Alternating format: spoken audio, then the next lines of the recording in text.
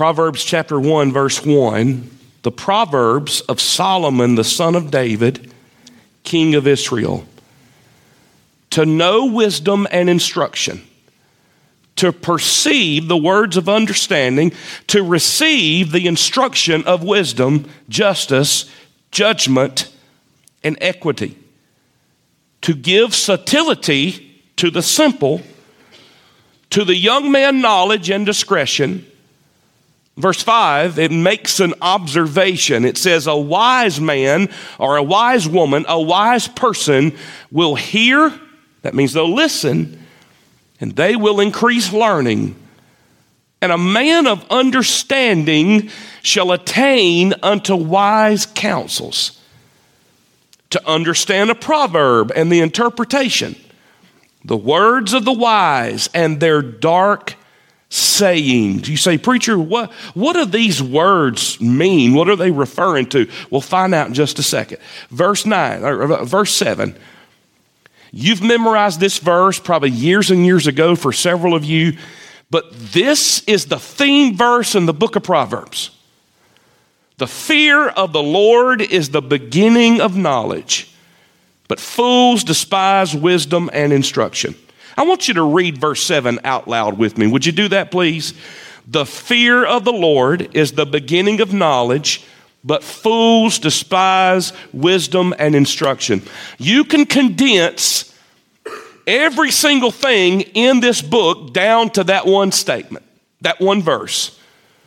The fear of the Lord is the beginning of knowledge, but fools despise wisdom and instruction.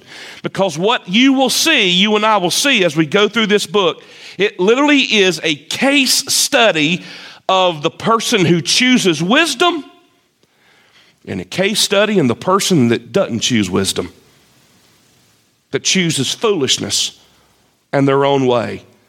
And then verse 8, my son, hear the instruction of thy father and forsake not the law of thy mother.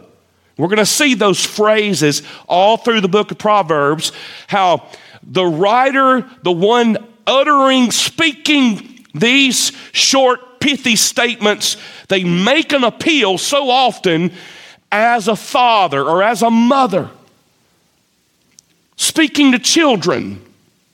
Or sometimes we will even read, it's like a teacher who's speaking to their students, making an appeal for them to listen intently.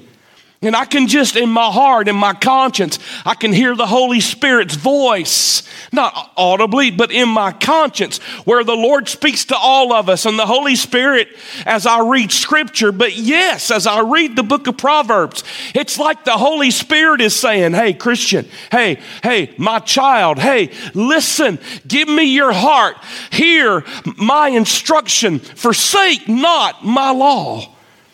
And then we have this promise in verse 9, for they shall be an ornament of grace unto thy head. What does that mean? We'll find out. And chains about thy neck. You're like, what does that mean, preacher? Does that mean it's going to be like a ball and chain around my... No, that's not the chain that is being referred to. So let me give you some statements tonight, some truths as we go through this very quickly. Truth number one, or observation number one about the book of Proverbs. The Proverbs are divine principles that help us navigate the journey through life. Notice with me, verse 1, the very first words of the verse, the very first words of the book, the Proverbs. Now, stop right there just a moment. What is a proverb? Think with me about that just a moment. Now, we are kind of familiar with what a proverb is, whether you may realize it or not. But basically, simply a proverb, here's what we would say, that many proverbs, and even those here in Scripture, are short, pithy statements. We have those even today. Have you ever said to somebody, well, I'll tell you what, I remember a statement my grandpa used to make. and it was some short, pithy statement. Or my mama used to always say, boom, whatever it is. And so you say, well, is that a proverb? Yes, that's a proverb. Now, if you go to a Chinese restaurant and open up a fortune cookie, you may find some Chinese proverbs, okay? Well, what's that? That's a short, pithy statement. The word proverb in the Hebrew is a translation of the Hebrew word mashal, and it literally means a short, catchy saying. Now, gang, if I stand up here tonight and give you a short, catchy saying, that may or may not help your life. But remember, I'm not the one giving you these short, catchy statements. In fact, even though we know that Solomon wrote the majority of these, it's not even Solomon ultimately giving us short, pithy, catchy, helpful statements. You tell me, ultimately, who is it who's giving us these statements? It's the Lord, right? Because remember 2 Timothy chapter 3, verse 16? It says, all scripture is given by inspiration of God. And here it is. And all scripture is profitable. Every last bit of it. Every single word, not just the clauses, not just the phrases. Every word is profitable. Would that include? Yes, even these statements. Yea, these statements in the book of Proverbs.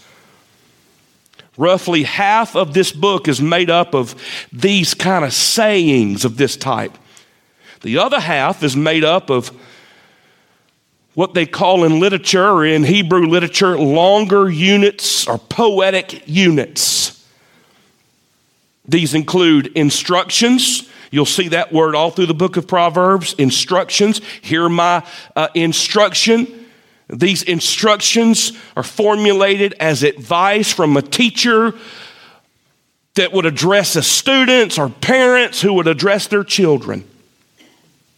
Some proverbs are collected together thematically, but not all of them. Others are connected somehow by a catchword, which is a word or a verbal root or a phrase that they share in common with the context of what's being said. Others, at times, other proverbs here are connected because of similar sounding words in the Hebrew.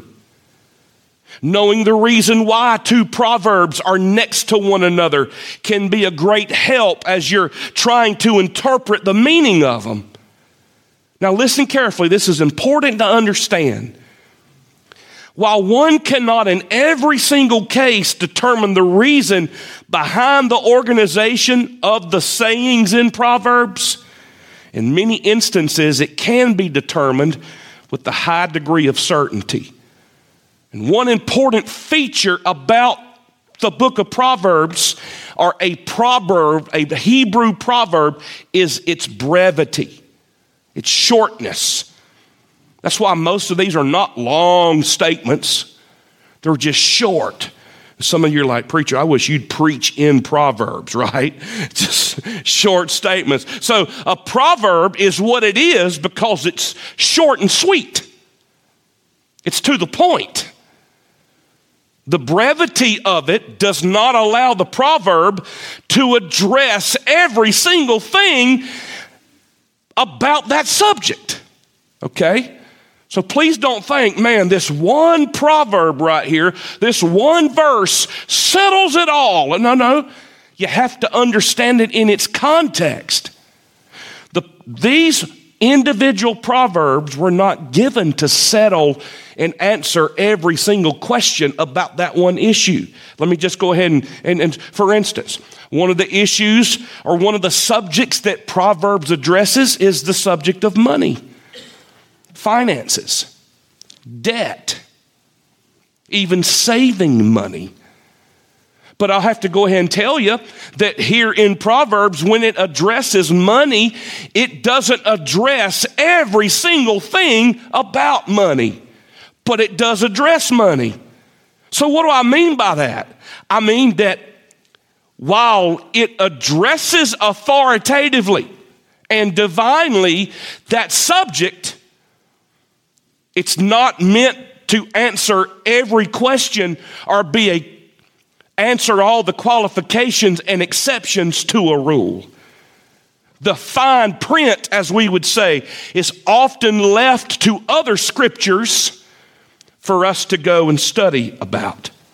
So I want you to know that the book of Proverbs, it offers truth for error, clarity for confusion, light for darkness, blessing for cursing, wisdom for foolishness, success for failure, joy for misery. It offers harmony where there's conflict.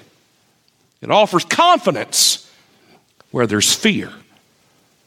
It covers a multitude of subjects: debt, hard work, honesty, truthfulness, humility, foolishness. It covers wisdom.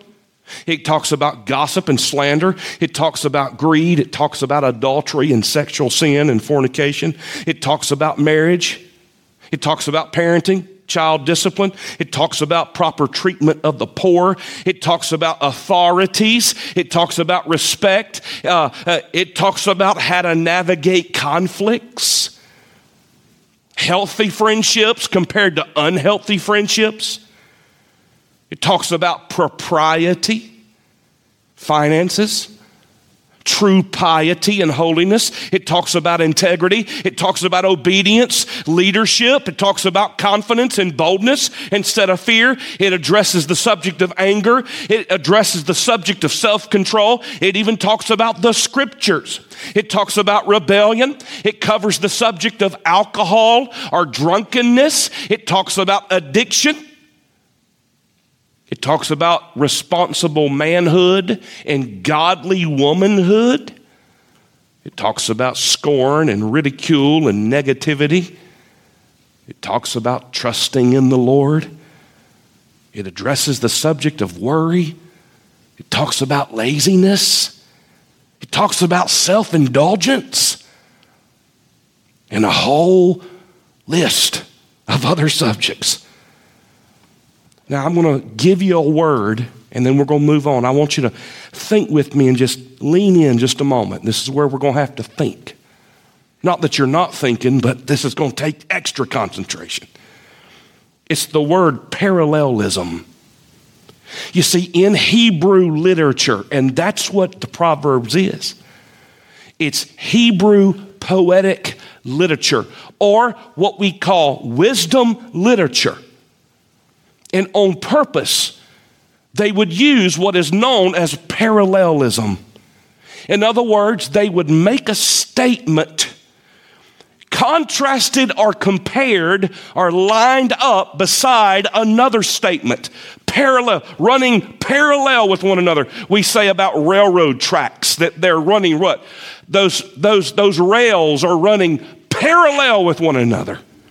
Well, think of the Proverbs in that vein, that their statements or words or clauses or phrases that are lined up and connected with one another.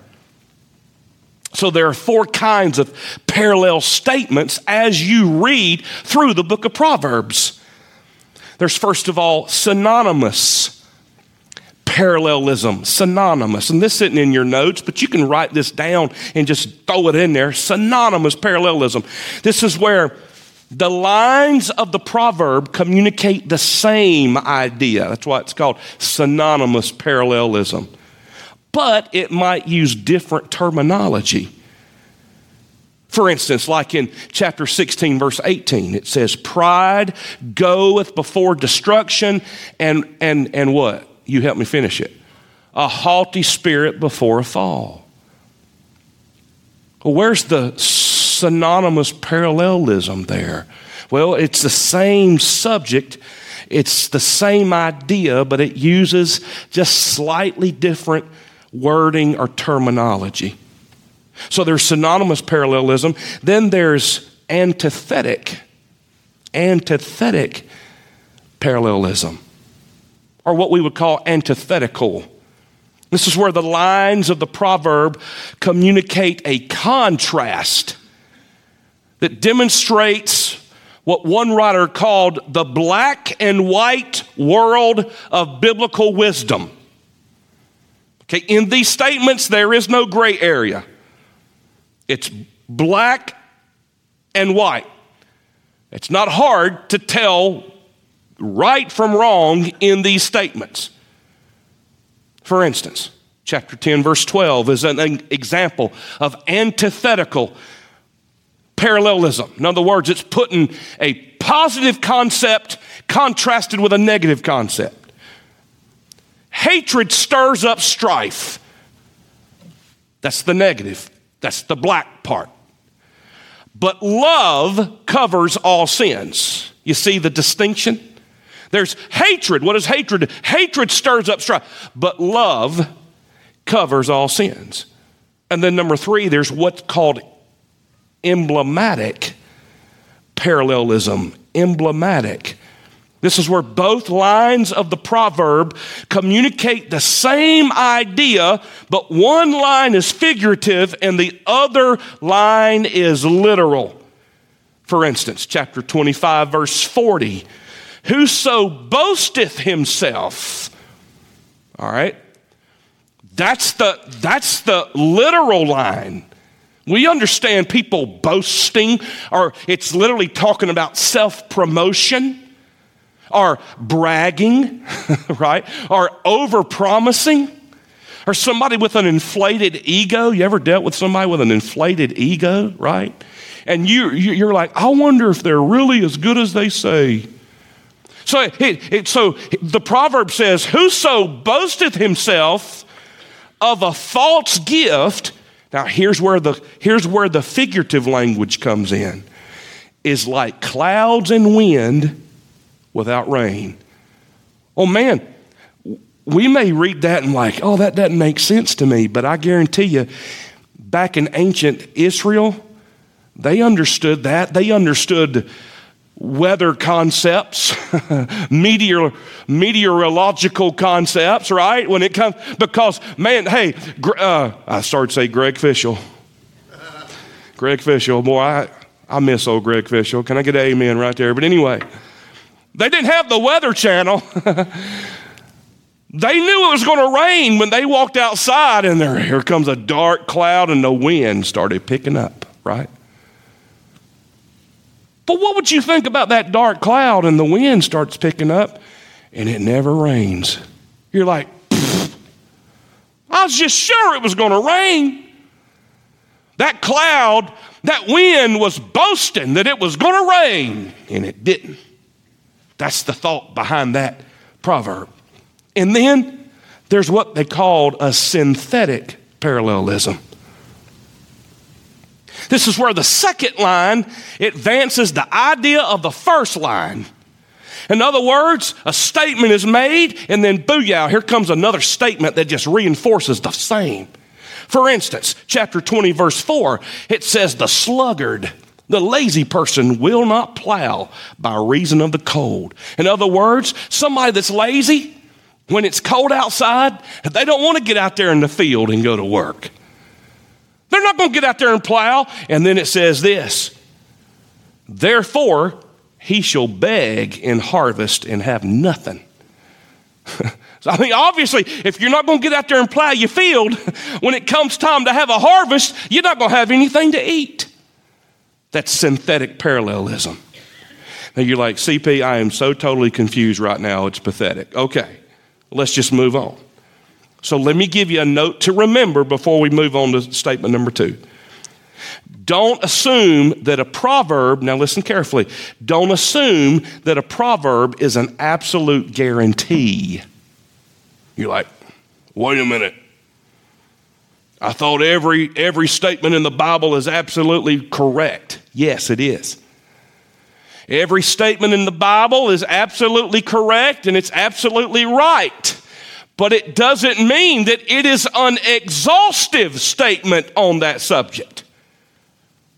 One writer said this: because biblical proverbs are not intended to be exhaustive summations of a particular truth, a single proverb cannot be taken instantaneously as an ironclad, incontrovertible law.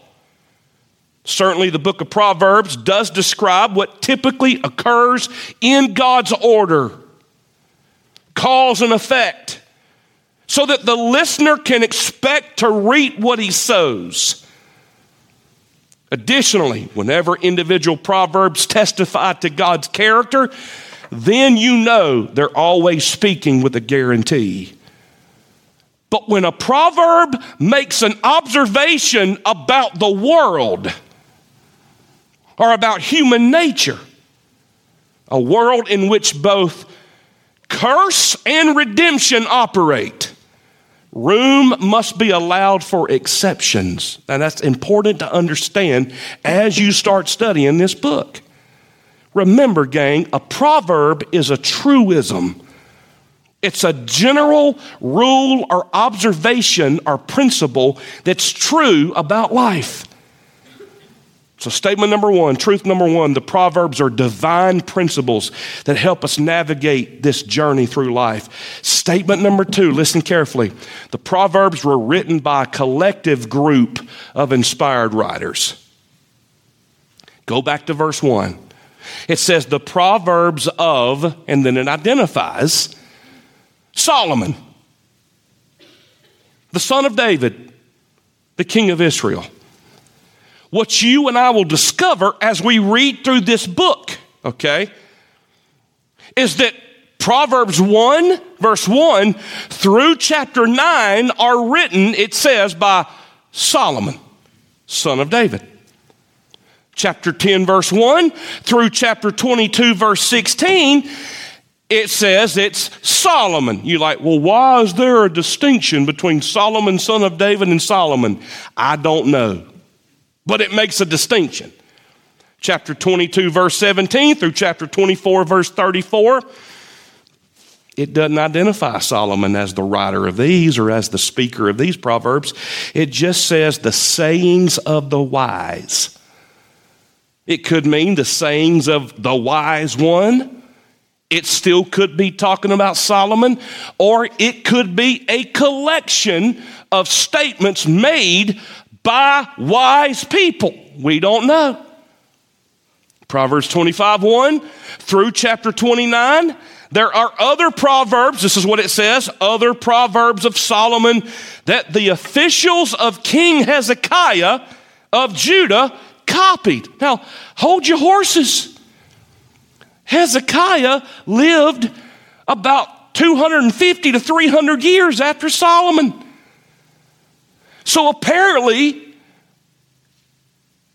these copyists under King Hezekiah's rule found more additional statements, wise, pithy proverbs uttered by Solomon, and these cats got together and collected them. And remember, through divine orchestration, and that's what you got to remember.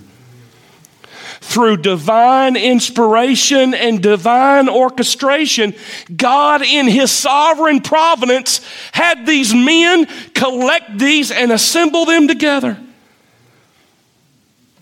Proverbs 30, it says, these are the words of Agur. You're like, Agur? Who's Agur? We're not 100% sure who Agur was. But he wrote chapter 30. And then chapter 31, it says, these are words of King Lemuel of Mesa, which his mother taught him. So as you can see, most of the proverbs were spoken by Solomon. His proverbs were delivered orally at different times in response to different needs.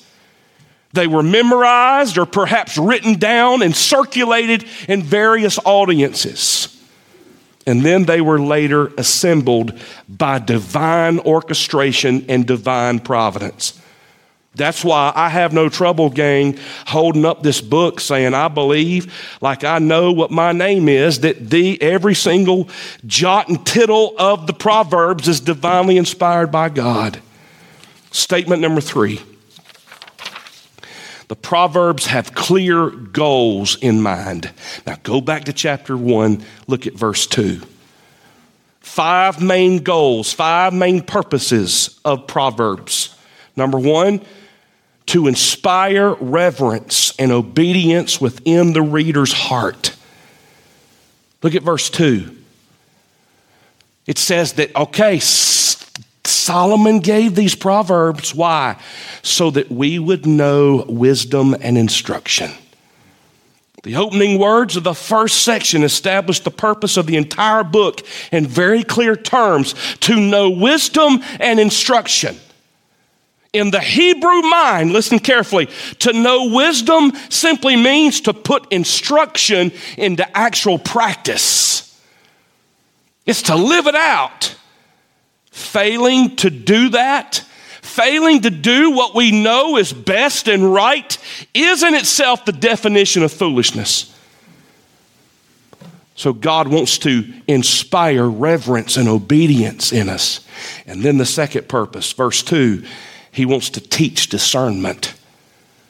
Verse 2 says, to perceive the words of understanding. The word perceive is an interesting word. It simply means to discern, to separate or make distinct. That's the Hebrew word. Discernment is the ability to look at a situation and clearly see all the moving parts. A discerning mind has the ability to think critically, to distinguish truth from error, to anticipate the likely consequences of any given choice. Then he says, I want you, number 3, I want you to develop alertness in your walk. Verse 3, he says, to receive instruction of wisdom, justice, judgment, equity. The original term translated here in verse 3 for receive carries with it the idea of mobility. Taking something along with you, or literally hauling something along with you on a journey. In this case, the student of God's Proverbs gains instruction in wisdom and wise behavior. The Proverbs make us alert for the journey of life. Anyone in here who has been doing much driving, or you've been driving a long time or for several years, I guarantee you've had moments and days or hours where you've been on a long journey, maybe at night. Maybe you were alone in the vehicle, or especially you dads driving, everybody else in the car was asleep. And you're driving late at night, and man, your eyes just start getting tired. You ever been there? And then you don't even realize what's happening, but you may even have you ever caught yourself dozing? How do you know you're dozing? You get over there in the rumble strips, right? And then, man, when that happens, everybody in the car wakes up. Wait, whoa. What happened? What happened? Hey, God says, if there's one thing that is required for your journey in this life to be successful, you got to stay alert. And so he gives us these proverbs to keep us awake and keep us alert. And then he says, number 4, I want you to establish discretion and purpose in life. He says, hey, I'm trying to give subtlety to the simple, to the young man, knowledge and discretion. You see, the Hebrew concept of wisdom doesn't put ignorance and foolishness in the same category. You see the difference? You see, the ignorant person would be the simple one. A simple one is not a fool. They're just ignorant. They're unlearned. They're untaught. They're uneducated. But a fool is somebody that has been told, They have been taught, but they reject it. And so God says, I want to make sure that you have all the tools necessary to be successful in life. And then he gives us the last reason, because he wants to cultivate keenness of mind. Verse 6, notice what it says. It says to understand a proverb and the interpretation, the words of the wise and their dark sayings, or in other words, their riddles. These proverbs will help us think keenly. Divine wisdom will give our minds a razor-sharp edge. Statement number 4, truth number 4. The Proverbs are built upon a sure theological foundation. Look at verse 7. The fear of the Lord is the beginning of knowledge, but fools despise wisdom and instruction. The fear of the Lord is portrayed as submission to the will of God. Every time you see that statement, the fear of the Lord, in the book of Proverbs, it's talking about submission to God's will. And then statement number 5, the Proverbs reveal the passion of our Heavenly Father for us. Now look at verse 8. Solomon says, my son, hear the instruction of your father. Don't forsake the law of your mother. Here again, he's conjuring up this imagery of parents that are pleading with their children to listen carefully. I want you to know, dear one, that ultimately our Heavenly Father yearns for His people. God has a passion for you and I to hear and heed His voice. And then the final thought tonight, look at verse 9. I love this statement. For those who obey, for those who adopt and embrace and live out this wisdom, watch this, listen to this promise. For they shall be an ornament of grace under your head and chains about your neck. The Proverbs produce a distinctive blessing to you and I. It's interesting that the phrase ornament of grace, think about that. It literally is referring to a crown, or what's referred to at times as a diadem. A crown that is bedazzled with all kinds of jewels. Beautiful. And what Solomon is saying is that when you live a life of wisdom and you follow the instruction of your Heavenly Father as outlined in the book of Proverbs, that it'll be like a crown or a golden chain around your neck. That refers to jewelry, or like pearls. I love what Adam Clark said. He said the surest way to come to distinguished eminence in this life is to act according to the principles of the book of Proverbs. In other words, following the principles of this book will make you honorable in the sight of God and in the sight of men. And dear one, I believe that's where we all want to get to.